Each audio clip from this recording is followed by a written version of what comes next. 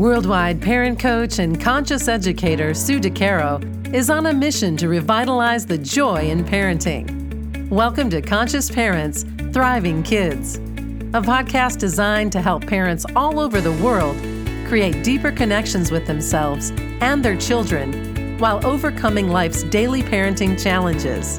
Listen in if you want to bring more laughter, love, and enjoyment to your home life. Welcome to Conscious Parents, Thriving Kids, a place for all things parenting. I am your host, Sue DeCaro. We all come to this parenting journey with the expectations of our children as well as who we should be as parents. We all have been raised by our own parents or guardians and have seen parenting from that avenue. We have seen the parents that raised us and how they looked at the world of parenting. So from a child's point of view, that's what we know. We think of that as the way parents behave. No one has ever taught us or shown us differently. So these expectations come with us before we have our children and then into those years where we are trying to raise them. And I believe that parenting is one of the toughest jobs we will ever encounter. I know before I had kids, I would remember thinking about what my family would look like and how my children would behave, the perfection of it all. Of course, as soon as I gave birth, this unrealistic storybook fantasy was completely out the window. The dream we all have about our future children, their successes, their perfect behavior, is just that, a dream. It's not reality. In my dream, my children would go into a restaurant, sit down at the table, and eat like these perfect human beings. They wouldn't throw their food, they wouldn't scream, they wouldn't run around the table. They would sit and eat just like a grown-up, basically, fully in control. The second thing I remember was how my children were going to behave on an airplane. Again, these are dreams before I even gave birth to my children. The airplane story or storybook was that my children would fly with me on an airplane wherever we went, perfectly quiet, playing, coloring, content, perhaps sleeping, because many times I've been on airplanes where children are screaming. And as an adult with no children, I can remember thinking, oh, my kids would never do that. I had no idea what I was talking about because, of course, I did not have children. I lived in this storybook world of what I thought this was going to look like. And the most detrimental thing about this storybook fantasy is that I was trying to parent the children in a way that was consistent with the fantasy when I actually did finally have children. And I was doing this instead of actually seeing the children that were in front of me. This fantasy, this storybook that I had created in my mind about my perfect children and their perfect behavior was not reality and not a great place to begin my parenting journey. These unrealistic visions of what we think our children could be like cloud our judgment when parenting the children that we do have are in front of us.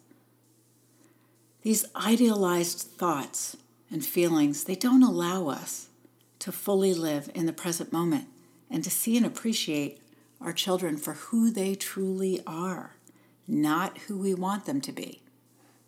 Relating back again to that storybook fantasy. One of the many things that I help parents tap into in my line of work as a parent coach is realizing who the child is in front of them. In my own experiences, life became somewhat easier when I was able to let go of this fantasy land and tap into reality, the real world. This does not happen overnight.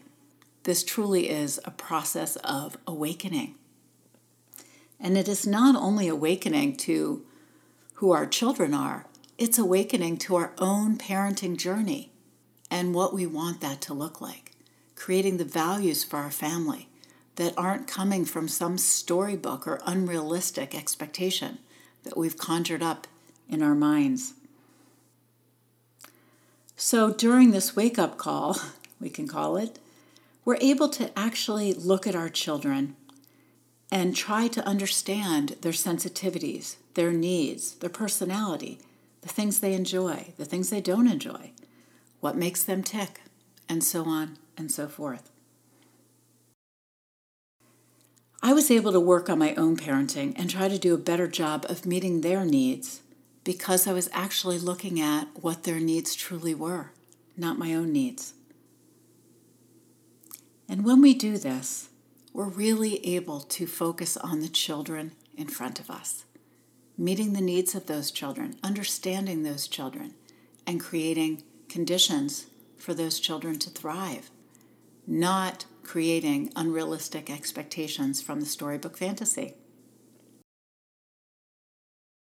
I'll give you a few examples from my own children. One of my girls needed the space to run around and let her energy out of her body when she was 5, 6, 7, 8. As soon as she started school, I would notice a real difference when she didn't have this opportunity. And she would come home from a half a day or a full day of school, and her body would need to burn this energy off. And before I realized that she had this need, the energy would burn off in ways that really were uncomfortable for both her and the rest of the family. She became annoyed easily, very touchy and sensitive, and intolerant. Through no fault of her own, her needs were not being met, and they were not being realized. We did not see them. Once I was able to see that this particular child needed to get this energy out in order to make a pleasant place for her to thrive, and gave her the space, things were totally different. She would run around, play, and really decompress. And then she was able to relax and accept whatever it is that was going on next, was tolerant of scheduling, able to do her homework, sitting for dinner, and much more easily able to go to bed. But seeing this need took me a lot of time to not only acknowledge, but to actually notice. My other daughter did not have these same needs. Of course, every child is unique and different, and we have to recognize their individual needs because they each have them. She had a need when she came home from school for a quiet snack, time alone, quiet space, hugs, and lots of love.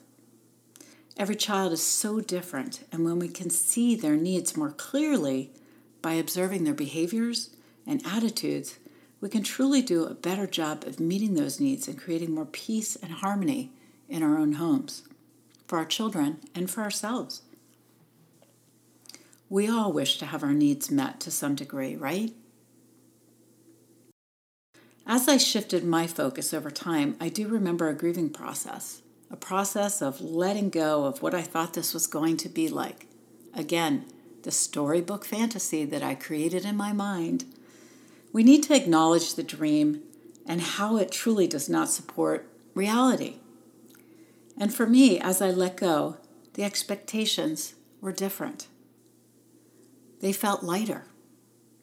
I was more focused on the moment, the signs and signals of what my child or children needed, and my own parenting skills, and how they needed to grow and thrive.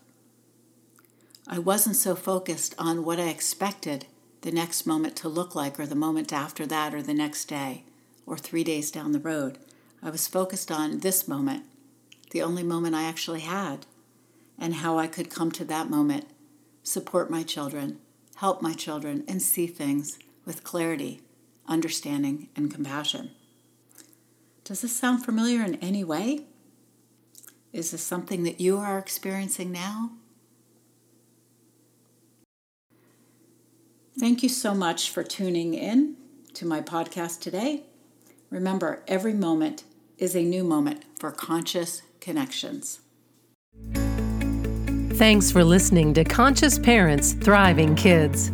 If you like what you heard, please subscribe, rate, and review at iTunes or wherever you listen in. And be sure to visit DeCaroParentCoaching.com for a free download of 10 ways to connect with your child.